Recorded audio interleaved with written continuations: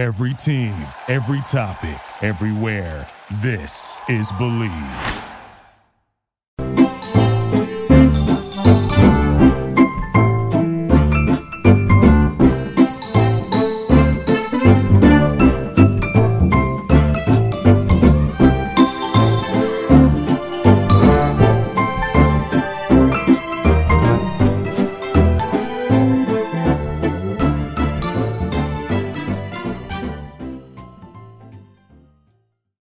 We're finally here. The top teams in college basketball have been determined, and we will have a national champion crowned very soon. Looking to wager on these games or the national championship? Head over to betonline.ag on your desktop or your mobile device to sign up today and receive your 50% welcome bonus on your first deposit. Just use our promo code BELIEVE to get started. That's BLEAV. BetOnline remains your number one spot for all your updated odds and info, along with player props and new contests throughout the year. It's the best source for all your sports wagering needs, including live betting and everyone's favorite Vegas casino and poker games. It's super easy to get started, so join today. Learn why everyone is saying BetOnline is the fastest and easiest way to wager on sports. BetOnline, where the game starts. All right, folks, this is Jeremy Evans, host of Believe in Sports Law podcast via the Believe Podcast Network. Happy to be with you today. Today is Monday, April 4th, 2022, and we have a very special episode. This is episode 14, and we have three special guests with us today, and this is a part of the graduate sport management course that I co-teach with a colleague of mine. And we have three guests in this for this podcast. And the three guests are Jason Potter, who is the Director of Sports Partnerships at St. Jude Children's Hospital.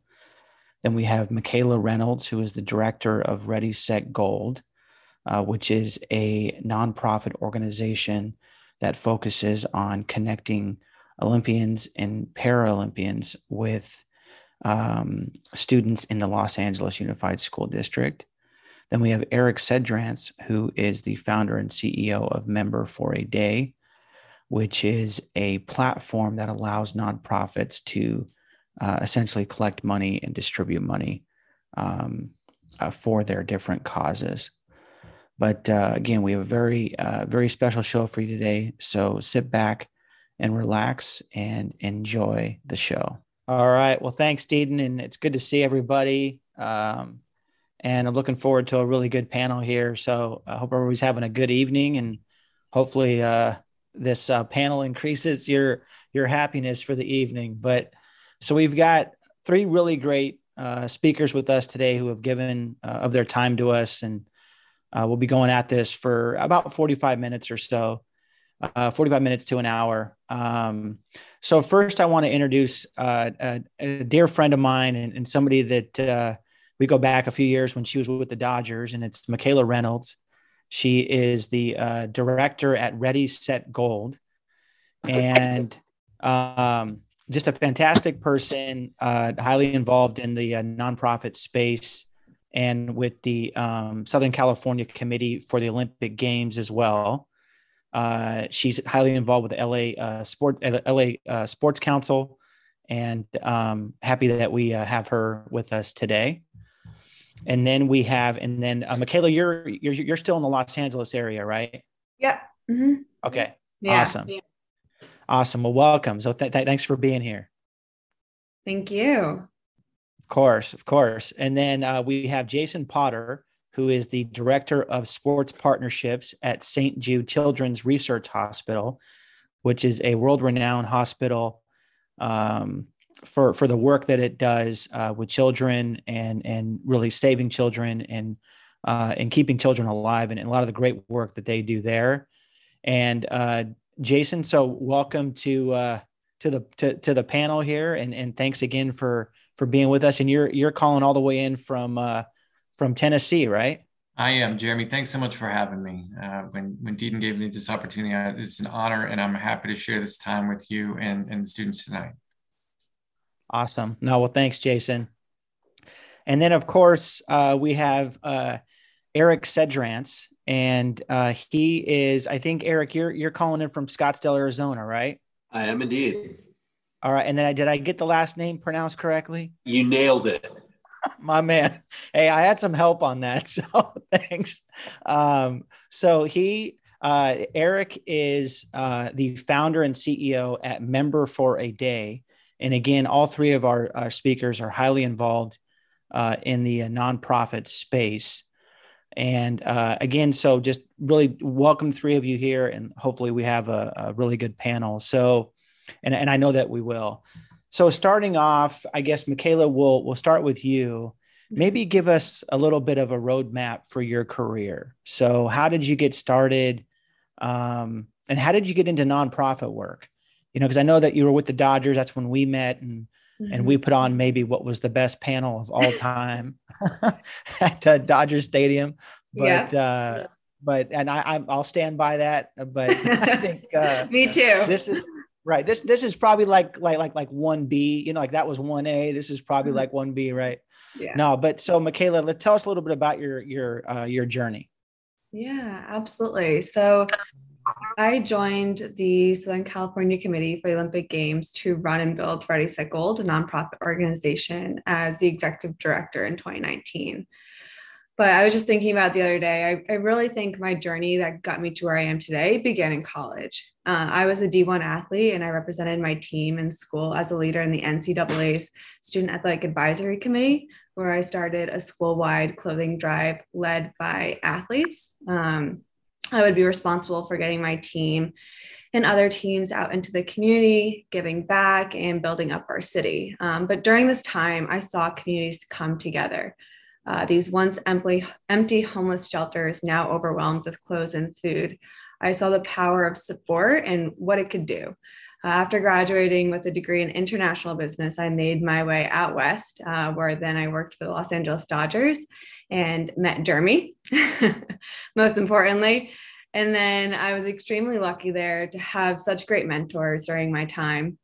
And I am the type of person who is never shy of exploring the possibilities. So even though I was in the sales department, I would request to work and develop new projects with each of the departments so I could yield those new skills and discover my passion.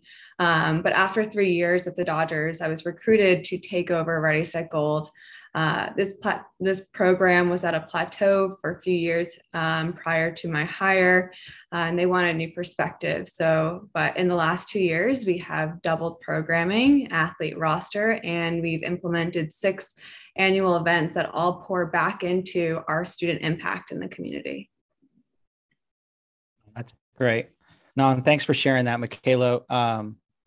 So let's go to you, Jason, talking a little bit about, really just the same question. How did you sort of get your start at St. Jude's? What was your sort of your journey to get to there? And have you always worked in sort of the nonprofit space?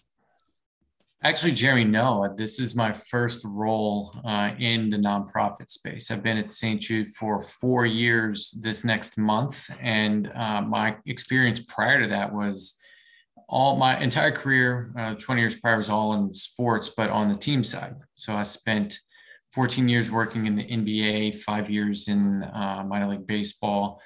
And at points in my career, I worked alongside St. Jude and was very familiar with the mission. 14 years with the Memphis Grizzlies in the NBA, so here in Memphis where St. Jude is located. And interestingly, and on a personal note, I lost a friend, a young man who's 33, my closest friend at the time, to cancer. It wasn't pediatric cancer, but it kind of opened my eyes to a little closer to the work that St. Jude was doing. And the universe works in funny ways, and an opportunity to come manage the sports partnerships team at St. Jude presented itself, and I went at it full steam ahead. Been here 4 years, and it's been just an incredible positive change in my life to work for a mission like St. Jude and get to see the families and kids up close that our work impacts, and work with the great people who make our mission possible. St. Jude's a really unique institution where the majority of our money comes from donations, which is not typical with most hospitals. And it's the donors that make the work go, and we get to be a small part of that through our sports partnerships. And it's a wonderful thing that I look forward to sharing more with you tonight. Oh, thanks, Jason. Appreciate you sharing that. And then, so Eric, in a little bit, I would love to hear a little bit more about Member for a Day, because I was reading the online profile for the business, and it just seems fantastic what you guys do. And so would love to hear about that. And then, of course, your journey as to how you got into how you sort of founded Member for a Day and what was the process there. And have you always been in nonprofit work? So first answer is absolutely not. And I'm kind of, I guess, on the rarity on this panel in that Member for a Day is actually a for-profit business. Our clients are nonprofits. So we work on behalf of nonprofits, which was also interesting because I didn't quite realize that there was actually kind of this middle ground where you can do well while doing good, which is kind of, it's almost like a B Corp style business, which I'm happy to talk more about. But no, I mean, I always wanted to work in sports, but I was the type of guy that when I graduated college, I wanted to be Gordon Gekko and Bud Fox. And so I went to Wall Street and I wanted to make as much money as I could because I thought I'd retire at 40 and then I could get into sports or politics or something.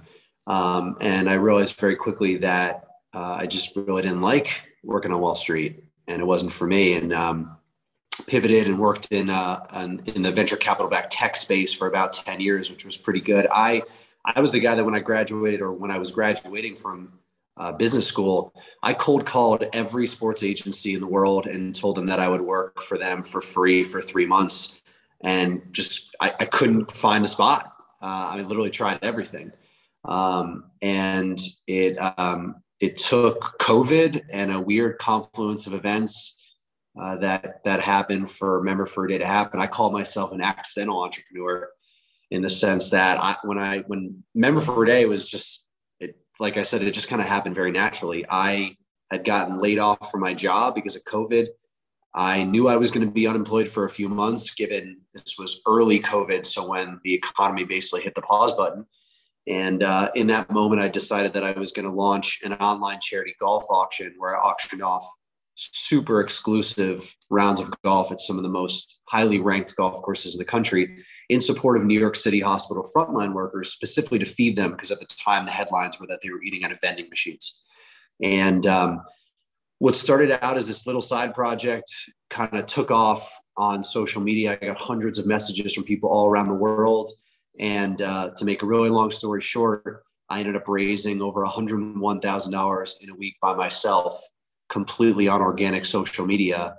And that was kind of the start. I wasn't looking to create a platform. I wasn't looking to do anything else. And then slow and steady, got a bunch of nonprofits to reach out and ask me if I could help them. And so Member for a Day was born. And, now I'm putting the cart way ahead of the horse, but now here we are about a year and a half later, we've raised over $2.6 million for charity.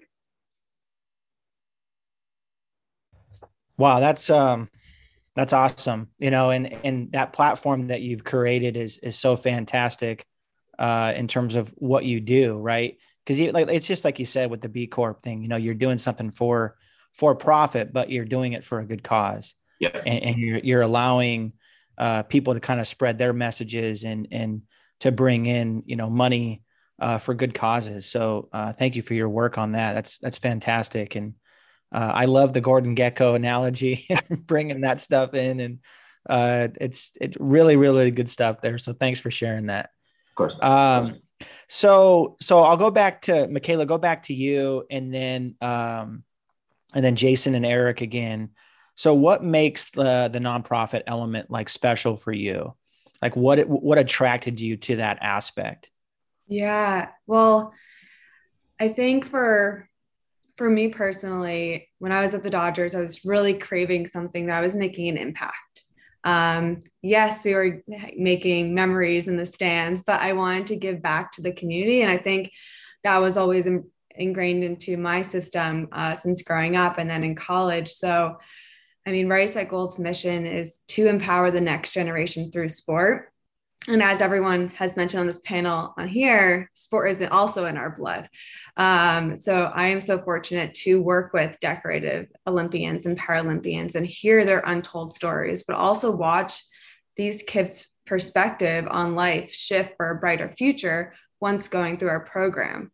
A small but mighty way that we have shifted is by placing these athletes in the schools within their own community. And we found out that by introducing those students with these athlete mentors who just live in their backyard, they too can see that they can accomplish their Olympic sized dream. So with through the Ready Cycle programming, we are able to make a statement that the amount of exercise kids get should not be determined by their income, by their zip code. So being able to consistently work and improve and enhance outcomes is super special. That's great. No, thanks for sharing that, Michaela. And then Jason, let's go to you. What sort of drew you to the nonprofit world? What's like the special element for you? I think what's interesting is it's a little more natural fit than I would have assumed. And I think Michaela raises a good point that when you work in sports, a lot of times the motivator for that, you said it well, Michaela, creating memories, creating community. I think that's a big driver. And in a sense, that is a mission, right?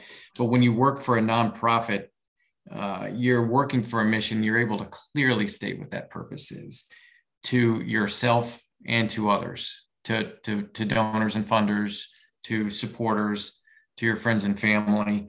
And the ability to do that and unite people to help you achieve a common cause, that mission-driven work is what is so appealing about working in the nonprofit space. It is very intrinsically rewarding. Thanks for that, Jason. And then Eric, sort of same question to you. What's the special element for you? You talked a little bit about it when you were giving us your sort of your journey, but if you could call out maybe one or two things, what sort of makes it special for you, the nonprofit world? Yeah. For me, like I said, I thought I was going to go to Wall Street and just make a bunch of money. And I realized that for better or worse, I am not motivated entirely by financial gain. And it took me a long time to figure that out. And I've come to the realization now that as a for-profit business, if you're just making things and selling them and you're not actually making the world better, like what's the point? Like just financial gain for financial gain. Like I think of the work that I do as trying to make the world better for the next generation. And when you're just moving money around or you're selling pencils or whatever it is, and it's just pure profit, you're not really doing that. And so now that our North Star, our mission is to empower nonprofits by maximizing their fundraising, that is like all the motivation I need. And so I think I've always been fascinated with companies like Tom's and, let's call it just cause marketing in general. Because I think it's great. I think it's the right thing to do. I think it works. But I think in 2022, there's so much bad press going on that I feel like if you are a for-profit business and you don't have a cause or mission attached to it, you're going to fail. Like it's just consumers want to attach themselves to brands that are doing more than just making money. And so that's what it means to me. Oh, I love that. And I think it's funny because I think when we're younger, we think, money's, sort of the end all be all. And that's the most important thing, right? Let's go buy the fancy cars and the watches and everything like that. And at the end of the day, some of that stuff may still be important, but I think finding your passion and finding a way to get paid for that passion, in the sense, even if it's not an exorbitant amount of money, it's still nice to be able to do what you love and to get compensated for it. Right. So no, I appreciate you sharing that. So obviously with your platform, Eric, I'm going to stick with you for this next question. It's a platform that sort of allows for nonprofits to essentially utilize the platform to, fundraise and to make money. Right. But now you had a different day job, obviously worked on Wall Street, the pandemic hit, as you mentioned. talk with us a little bit about the stress of that.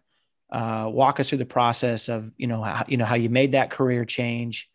And then sort of the difficulties and sort of the steps that maybe you took to build something and to build Member for a Day. Yeah, I guess, like I said, I mean, part of it is, it truly was accidental entrepreneurship, but I think the deeper level is that I was following my heart instead of my brain. And my heart was telling me that looking for a job in the first 3 months of the pandemic was a complete waste of time. And I should use that time to be creative and to do something to give back. Nothing more than that. I wasn't thinking, and then it'll lead to all this amazing stuff. Like, no, I'm just going to use my time to give back and be productive. And it's really as simple as that, Jeremy. Like, to me, there was no risk. And this is going to sound crazy, because to me, the risk is doing the same thing that you're doing and hating your life. That's the risk, because you're risking your life. Like, you're literally just like, as my mom always says, like, there's no dress rehearsals. We only get to do this life once, at least we think. And so the risk was really staying in the status quo, which is very different than probably most people, how they would define risk. And I say this all the time, I would do what I do for free. I mean, it's literally, I'm helping nonprofits raise money. We're doing it through amazing golf experiences. Our platform has allowed people to live some of their bucket list experiences playing golf with celebrities and pro athletes and musicians. And, and then I think, to answer it on a more business sense, I went to Babson to get my MBA. It's the #1 school for entrepreneurship in the world. So I am classically trained. And what I've always been fascinated about is businesses that can start up with very little costs. And we're living in a time where there's so much open source technology that you can license, that you could just combo up a bunch of different softwares, create your own business, pay like a couple $100s a month in software costs, and have like a legit platform that you don't have to build anything yourself. And so I was always fascinated by that. And so when I realized there was an opportunity here, I tried to find as much open source stuff out there as possible. And so again, going back to your question of risk, there just wasn't much risk. The only risk was time, like that I could have been looking for a job, and instead I was doing this. But I knew that it felt right, and I struck a chord with people, both on the consumer side and the nonprofit side. And it just, as long as that continued to feel right and I was enjoying it, it just really didn't feel like a risk at all to me. Oh, I love that. And it's great, Eric, because as a fellow entrepreneur, I built a law practice, and I remember 10 years ago having that same sort of thought of, I either can go, basically apply for a bunch of jobs, wait for somebody to hire me and pay me, and then argue with them about how much I should be paid, or negotiate with them how much I should be paid. Right. Yeah. But then you're right, because the risk is really not doing it. It's not trying it. It's not getting out there. Now, obviously, being an entrepreneur is not the easiest thing in the world, right? Because you don't know where money's coming in. So that's the downside, right? You don't get a paycheck every 2 weeks, but I appreciate you sharing that. So Jason, let's go to you, and then Michaela will go to you. So you work for the largest nonprofit organization in the United States, and which is obviously St. Jude's. And sort of your guys' sole mission is to raise funds for the awareness. And I'm, obviously reading off the off your guys' webpage here, but it's to raise funds and awareness needed to operate and maintain St. Jude's Children's Research Hospital, which is based obviously in Memphis, Tennessee, as we talked about. You guys have 30 locations across the country. Obviously, this is, a huge organization. So in terms of working for a big organization like that, how does an event like Run Rich Run fit into the grand scheme of St. Jude's efforts? And sort of how do you sort of make an event like that different every year? And sort of how do you continue to sort of make it special and grow? Well, Thank you. That's a great question, Jeremy. And I'm working on that. But to give you a little perspective, you're right. So St. Jude is a unique hospital. We're in Memphis, Tennessee, treating kids with pediatric cancer and other catastrophic diseases. We not only treat them, but we conduct research and share it freely with pediatric cancer community around the world. We treat kids from all 50 states and around the world. You might have seen in the news in the last week, we accepted our first patients. We helped transfer from the Ukraine to continue their treatment in Memphis at St. Jude through our St. Jude Global program. So it's an incredible place, and it does cost a lot to run. I think the operating cost of the hospital and all of our programs is about $4 million a day. My team, it's a small team. There's 3 of us at present. We're charged with, as you said, raising awareness and money for the hospital through our relationships in sports. It's pretty unique. But the Run Rich Run campaign that you mentioned is one of my favorites, and one that I'm extremely proud of. Our friend Rich Eisen, that you guys may be familiar with from the NFL Network. I know big friends with Deedon and the crew at the Rose Bowl as well. He was covering the NFL Combine 16, 17 years ago, and between breaks was bored on the field and turns to, oh gosh, I think it was Deion Sanders, and said, "How fast do you think I could run the 40?" And Deion laughs at him. And Rich takes off wearing dress shoes and a full suit and runs the 40-yard dash at the NFL Combine. Little did he know the cameras were rolling and a star was born. So the NFL Network played that back and had all kinds of fun with it. And it became an annual event for Rich to do this at the Combine. Going back 7 years ago, this will be the 7th year, Rich decided he wanted to use that platform that he created for good, and connected with us at St. Jude, a cause that he was familiar with and was dear to him, to see how he could raise money for the hospital.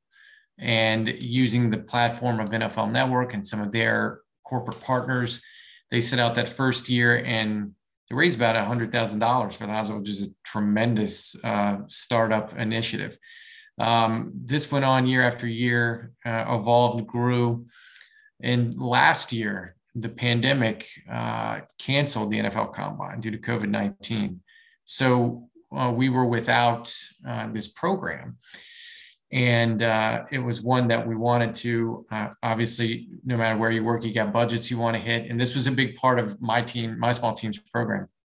And we worked with Rich to figure out how we were going to do this without the Combine, without him doing the run. And we reinvented the opportunity with the cooperation of our friends at NFL Network, through a great friend of Rich's that we've discovered and become friends with St. Jude, Mark Laurie, who's now the owner of the Minnesota Timberwolves. He reached out to a lot of his colleagues, and we basically built this fantasy camp where 8 NFL legends and 8 entrepreneurs joined with Rich to run the 40 and made donations, and we had Jerry Rice, Ray Lewis, Rod Woodson, Torrey Holt, Eric Metcalf, and the list goes on. There was 8 of them and 8 entrepreneurs, and we raised the most ever, even without the Combine. We raised $1.7 million last year. This year, we were setting out to repeat this, and there was an event. We held this at SoFi Stadium last year there in Los Angeles. And SoFi had this little event, the Super Bowl this year, and there, which I heard of that, I saw that, and the turf schedule got pushed back, and we were going to try to repeat the event we had last year, and it became untenable at the facility. And all of a sudden, we waited past the Combine, we didn't have a facility, and we had to get creative and once again reinvent this opportunity. And I'll come back to this later, but I reached out to a friend of the program and a friend of Rich's, your esteemed co-professor Deedon, and asked how we might have this opportunity at the Rose Bowl.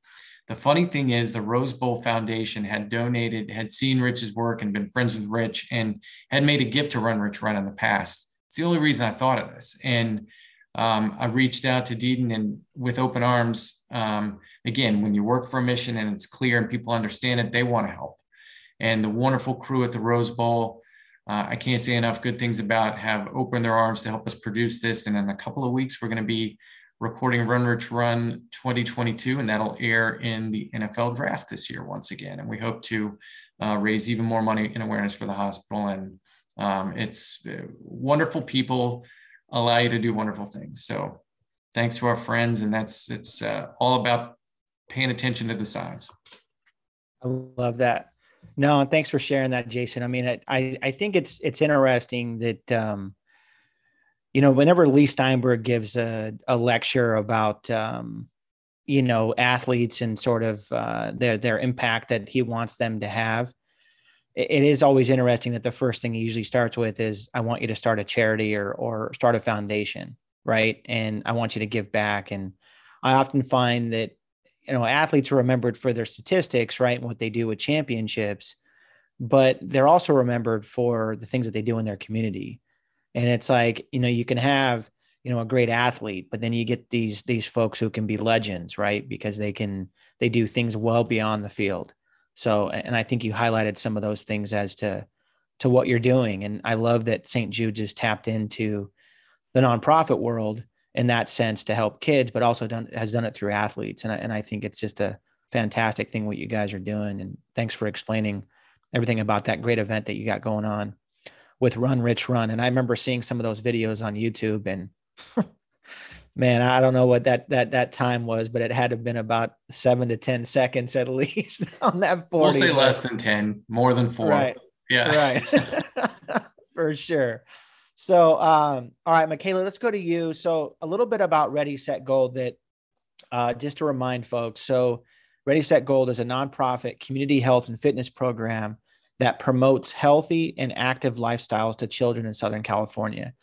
And then what they do is they match Olympic and Paralympic athletes with schools in the Los Angeles Unified School District to promote fitness and nutrition. So again, using athletes in the sense of promoting good health, promoting goodwill. Obviously, these athletes, can be heroes to these kids, right? And they can look up to them, that sort of thing. So in sort of looking at the work that you do, Michaela, you have so much exposure to sort of very important celebrities, Olympians, athletes over the years. So talk about the challenges and the benefits of working with celebrity athletes, and how you've leveraged their influence to grow your mission and the cause of the nonprofit that you work for. Yeah. Well, one thing that we've been able to do is, well, like you just mentioned, our program really wants to promote that fitness and just living those long, healthy lifestyles. And with that, we don't want to promote social media, but yet social media is going to be a great way of our athletes showcasing what they're doing in the community to their network. And from there, it's just a snowball effect of just, look what I'm doing, you can do it too. Here's how you do it. Connect with Ready, Set, Gold. It's a very much of a ripple effect that we want to encourage. So we do run our social media accounts along that route of boasting up our Olympians and Paralympians, boasting up our schools so that they can reshare, they can share the amazing work that they're doing in the community with their own network. Our challenges, well, they are athletes still, so their time is not always so reliable as one might think. And so that's definitely been a challenge over the last couple of years, and it always has been. But another unfortunate challenge that we've been able to kind of figure out and fix is these athletes are not trained to public speak. These athletes don't have a career when they're not training. They're Olympians and Paralympians. They don't work for the NFL. They don't compete in professional soccer. They are training for years for one event every year, every 4 years. And so they do have struggles meeting, finding jobs. And so we want to create a mentor program within our own program for our athletes. So that way, Ready, Set, Gold Olympians and Paralympians who've been with us for many years can teach these new ones coming into our program how to public speak, how to best talk with kids, and how to address the issues that they're seeing in the classroom. But it also allows these athletes to meet other Olympians and Paralympians and find their niche in the world post the Olympic and Paralympic Games. So, yeah, I love that. I love that. Well, first of all, the social media piece is so important, right? Because I mean, you have to use what's out there, and social media is this sort of, in my opinion, and maybe the greatest thing since sliced bread, but now obviously it has its challenges, but in terms of marketing and advertising, it's free space to talk and free space to promote your brand and what you got going on. There's obviously bad sides to that. But I love that you guys have leveraged that, and what a terrific idea too, right? Because you're right. Because Olympians in their time when they're not training, they have that downtime, right? Well, it's like, okay. And the training probably goes through cycles. Maybe you gear up towards the last year, right? Absolutely. Right. So you're going to have this extra time, but so I love how you explain that and walked us through that. Now, so going back to everybody on this next question, and maybe Eric, we can start with you since we've had you be pretty quiet there for a bit now. But so relationships are obviously important, right? Relationships with companies, your clients, contacts, any sort of celebrity, athlete, if you will, to support, growth for your causes, right? So talk about a little bit about the importance of relationships, and maybe some tips that you guys have used along the way to strengthen old ones, sort of keep those relationships alive. And then Eric, let's go to you, then Jason, then Michaela. Yeah, this one is pretty important to me just because I'm a big believer that the relationship is everything. And what I mean by that is I think a lot of people, when they're networking and making relationships in business, they're looking at people as a means to an end. And, I think Deedon could probably address this directly. I mean, when Deedon and I met, we're friends. Deedon's a great guy. And then it turned to business. Great. That's awesome. But for me, it's about creating genuine connections. And I think especially when you're talking about pro athletes and celebrities, everyone is looking up to these people. Everyone wants something from these people. And when you just genuinely just are nice and just want to talk to them and just treat them like a normal human being, I found it works incredibly well. And, like I said, it's really important to me because it's something that I've tried to do with everyone I've met in life. There's no difference between celebrities, pro athletes, and the rest of us. They still wake up in the morning. They still go to the bathroom. They still make dinner for their kids. They still do the same stuff. So for me, it's just about true, genuine connections with expecting nothing except just friendship. I love that genuine, that call for genuineness is so important, right? People would often ask, when I would go out to networking events, they would say, well, networking, man, it's so difficult, you got to talk to people and you got to and I'm like, well, really, when you go to a networking event, you're talking to your friends, you're going because your friends are there, and then your friends are going to introduce you to people. So I think as long as you keep it in that context and you're just being honest and genuine with folks, it makes it so much easier. There's no pressure. It's like, hey, I'm just here to meet people. So I appreciate you sharing that. Yeah. And Jeremy, I believe that you can learn something from everyone. Everyone has something interesting to tell you. And so I make it I try as hard as I can to listen more than I speak, I guess I should say, because I ultimately want to learn what other people think and what other people's perspectives are. Right. No, I agree. Great point. So no, thanks for sharing that, Eric. And then Jason, let's go to you. So same question in terms of the importance of relationships to you and maybe some tips that you've sort of had along the way that you've utilized to kind of keep the old ones alive and to make some new ones. Well, Eric hit the bullseye, center of the target, and I'm only going to build on what he said. He's spot on about the importance of just authentic connections with people. I would add to that only that I think and Eric made another good point about, a lot of times these people are very intent on the means to the end, and like they know what they want in the equation.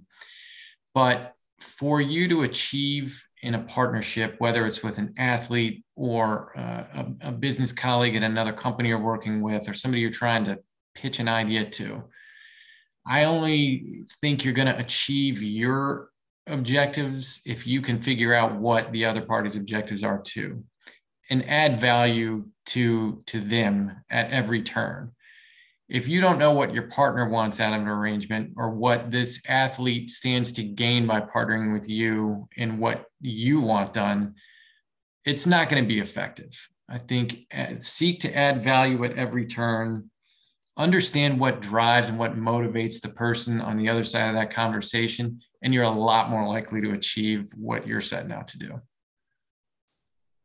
Right. No, and I appreciate you sharing that. Some good wisdom there. And then Michaela, let's go to you. Same question. Yeah. How important are relationships, and what have you done sort of over the years to either sort of keep it alive for the old ones and get some new ones going? And before you answer that, I want to tell a quick little anecdote about how Michaela and I met, and which I think shows the power of relationships. So for the longest time, I had been setting up events at some of the different sports teams in town, right? And Deedon, co-professor, we've done a few of these events together, and he's spoken on a couple panels. But the idea was that you would essentially have a panel at like a baseball game or a hockey game or what have you, right? And you'd have some sort of panel, and then you'd watch the game. But it was sort of this new idea that really hadn't been done before, particularly in the legal space. Most of the time when you're doing legal education, it was pretty bland. And so we were looking for ways to make it more exciting. And so I couldn't get in contact with the Dodgers until a colleague of mine that I was going to Pepperdine with said, you need to talk to Michaela. And I was just like, all right. And then so Michaela and I got on the phone, and within a week we had an event set up at the Dodgers, and it was fantastic. It was me and the general counsel of the team, and we had all the hot dogs, all the baseballs. We had everything. It was great. So anyways, with that being said, Michaela, you're fantastic. So let's hear your wisdom on this. Well, I mean, Eric and Jason, nailed everything, but just if I can add one more, it would be actually how I got that first job at the Dodgers. I was not from LA. I didn't have any sports experience. I just graduated college. So I asked them, why did you hire me? And she said, I've been working for the Los Angeles Dodgers for 12 years. And this is the first handwritten note I got after a job interview.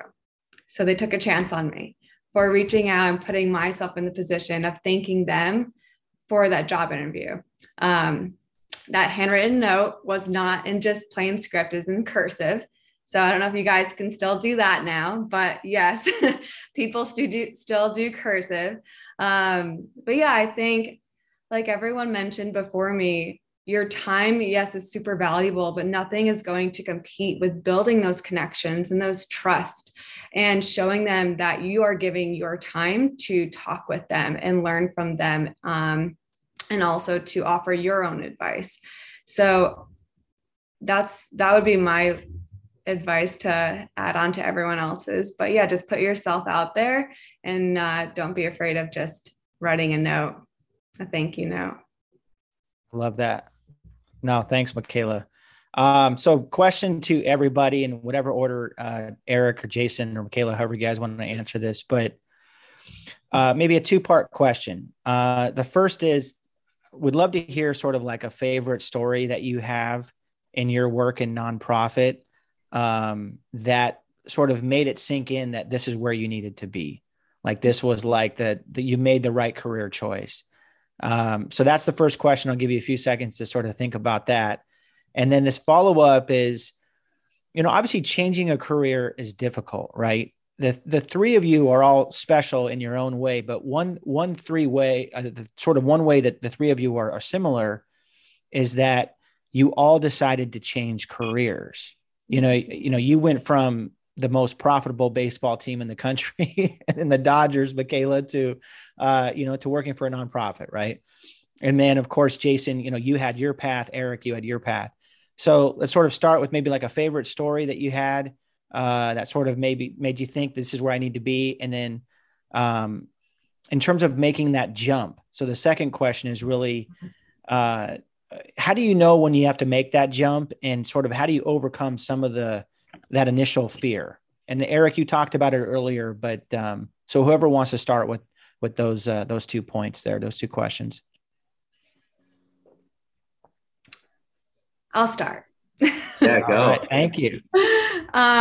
So I've worked with the Southern California Committee for the Olympic Games for 3 years now. And every time I'm in a visit, experiencing the impact that we're having is huge. But most recently, and thanks to the Roosevelt Institute for actually supporting this event that I'm about to talk about, on International Women's Day, we hosted an event for 1,200 14-year-old girls called it's on International Women's Day, but we named it Girls Empowerment Day.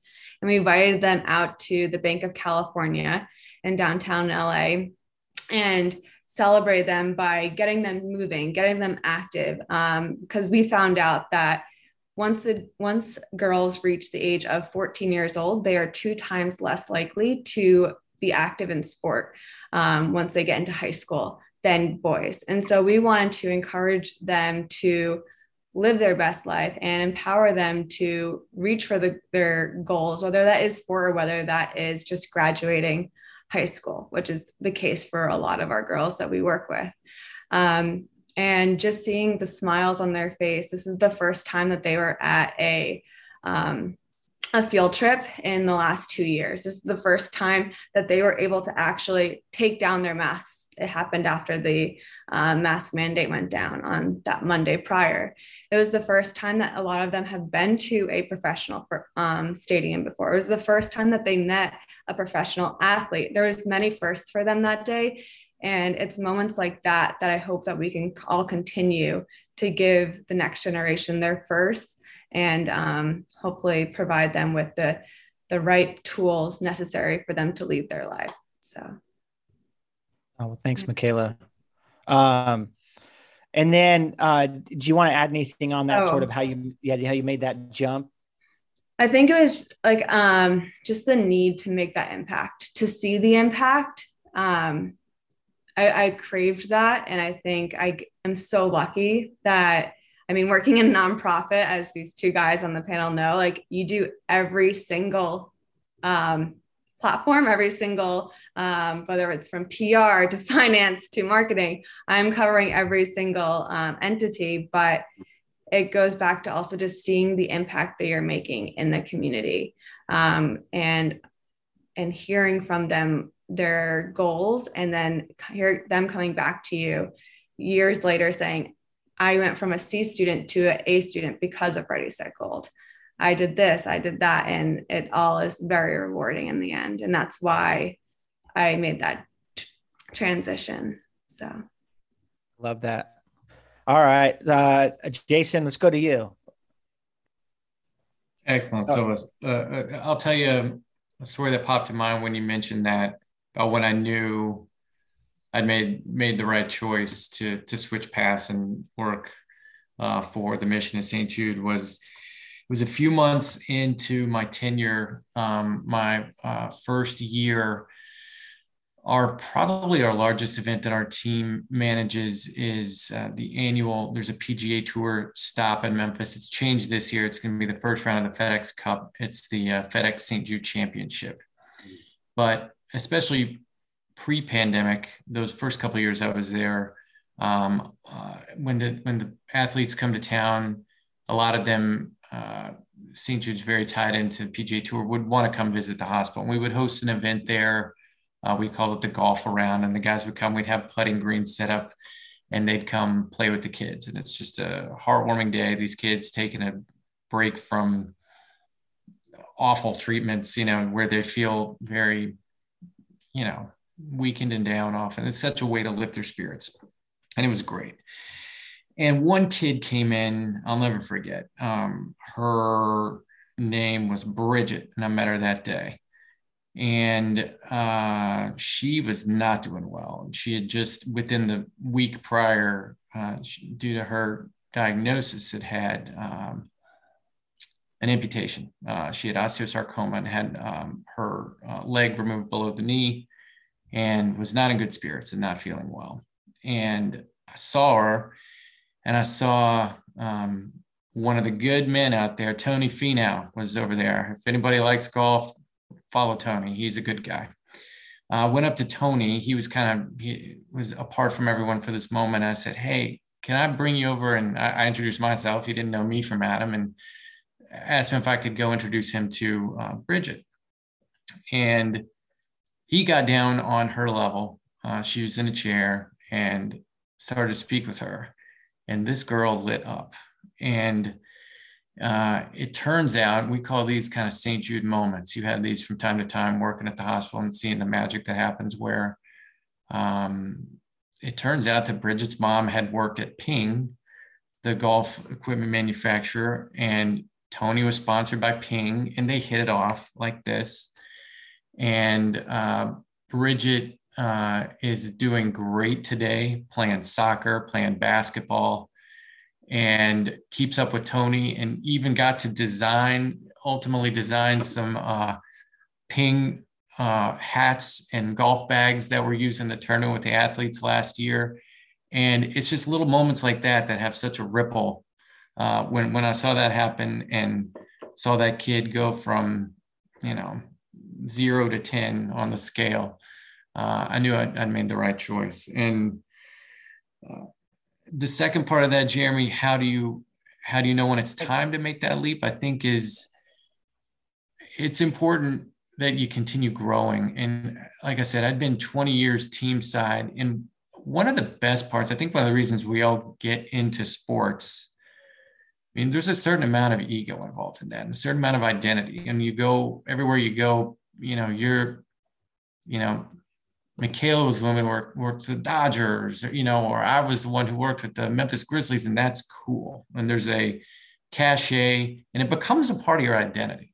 And I just say that to warn you against it a little bit. Don't be afraid to shed that skin when the time comes. I think in your careers, you'll grow, and you might work with bigger and better teams or bigger and better agencies. And that's intoxicating. It really is. And I think you need to be open to, I loved hearing the story of Eric's leap of faith, when you know that like it's time, you can make a difference. You can make a change. I really believe in listening to the signals from the universe and seeing the signs. And Michaela, somebody saw that sign when you wrote that letter, like it's the little things, just to pay attention to those. And when you get the messages that maybe you ought to consider this. And I believe that's how I came to work at St. Jude. And I think that was the best decision I've ever made in my life. Love that. No, thanks. Next to marry my wife. If she's listening, I want to say also marry my wife. We'll keep that in. All right. Thanks, Jason. All right, Eric, let's close with you on this next one. And I might have one little final question for everybody, but same thing.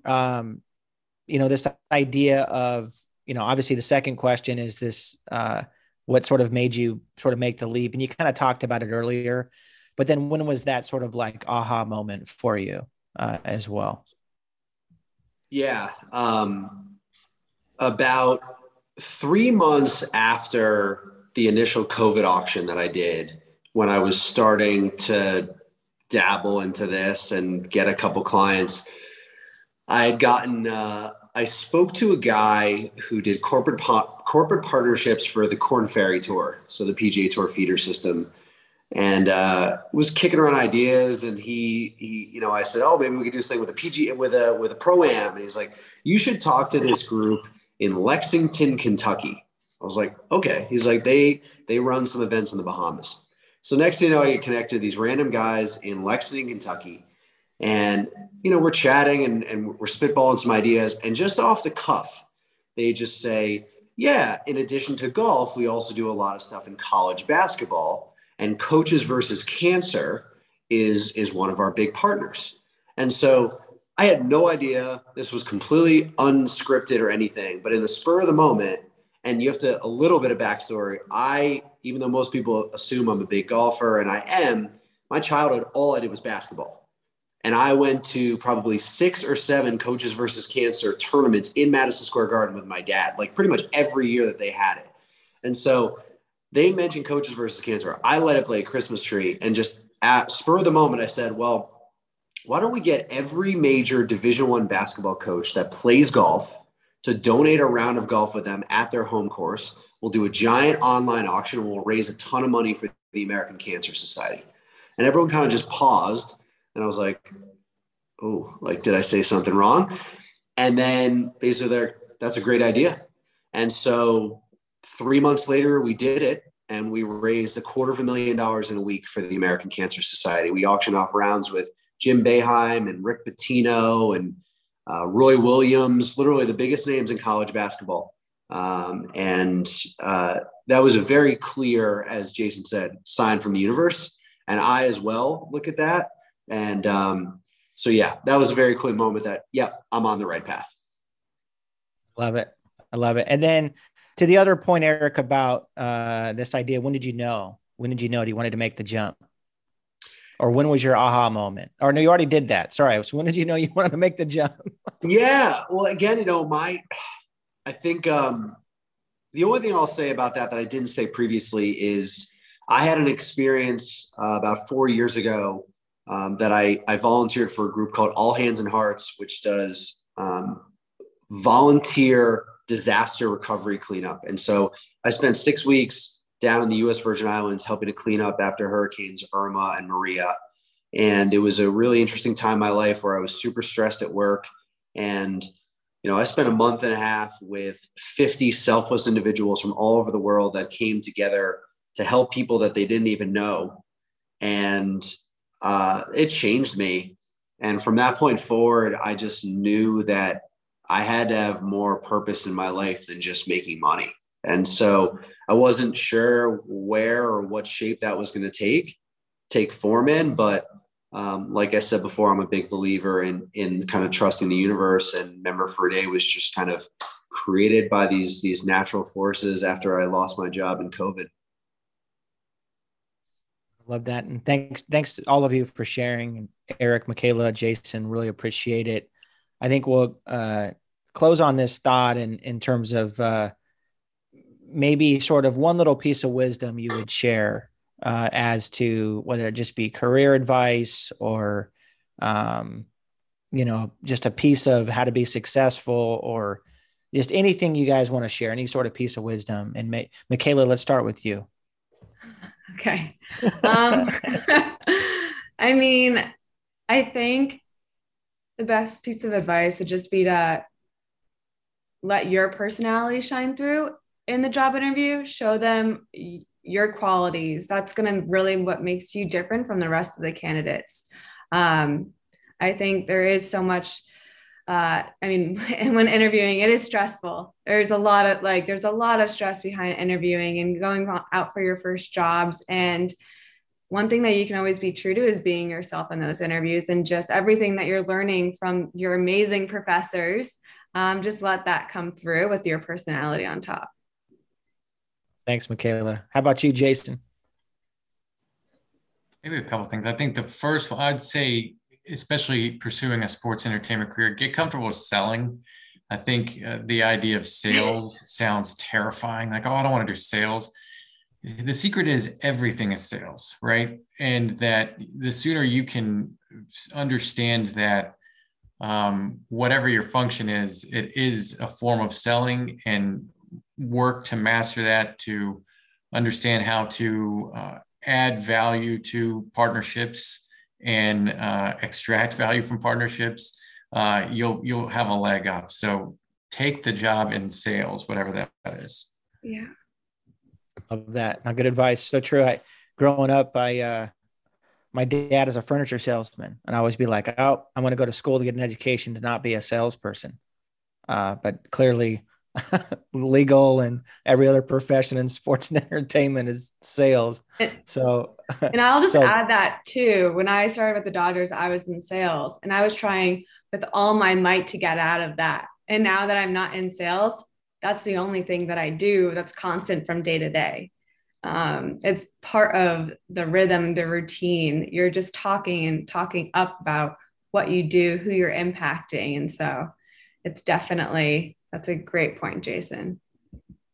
You have to love what you sell. I think that's the key, right? 100%. 100%. That's the jump. If you need to make that jump out of where you were into the nonprofit or wherever you want to go, you got to love it. Yeah. All right, Eric, last word, my friend.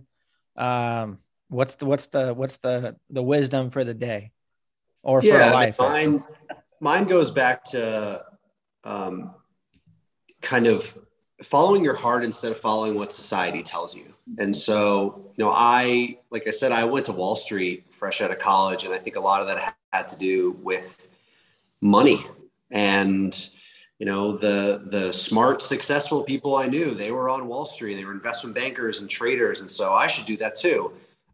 Where I knew deep down inside, I didn't love it. It wasn't passion. And so you kind of touched upon it before, Jeremy, and I'll kind of put in my own words, which is, just do what you enjoy. And if you're great at anything, you could find a way to make money off of it. And I think, when I think back to my 22-year-old self, the reason I didn't go into sports is because I didn't want to take a low paying job. And so I went into Wall Street, and I quote unquote wasted a lot of time, whereas I could have been doing something that I was truly passionate about. And so, my advice is don't let societal norms dictate your decisions in life. And ultimately, what you love and what you're good at, and just trust that. And lastly, write handwritten thank you notes. That was great advice that Michaela said. I've had write handwritten thank you notes on my to-do list for like 6 months. And now after this panel, I'm going to actually sit down and write it, because she's so right.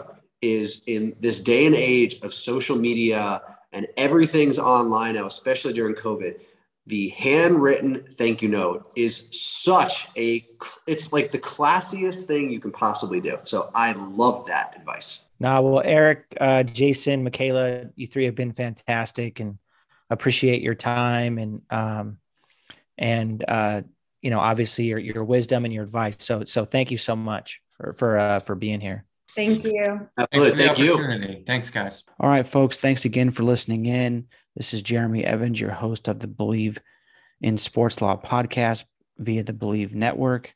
As always, thank you for listening and making us the #1 sports law podcast show in the world.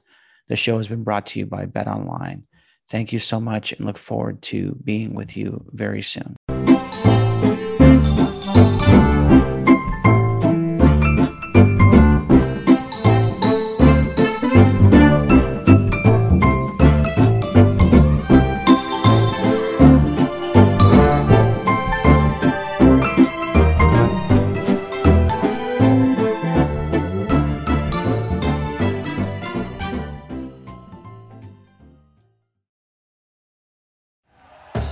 Thank you for listening to Believe. You can show support to your host by subscribing to the show and giving us a 5-star rating on your preferred platform. Check us out at Believe.com and search for BLEAV on YouTube.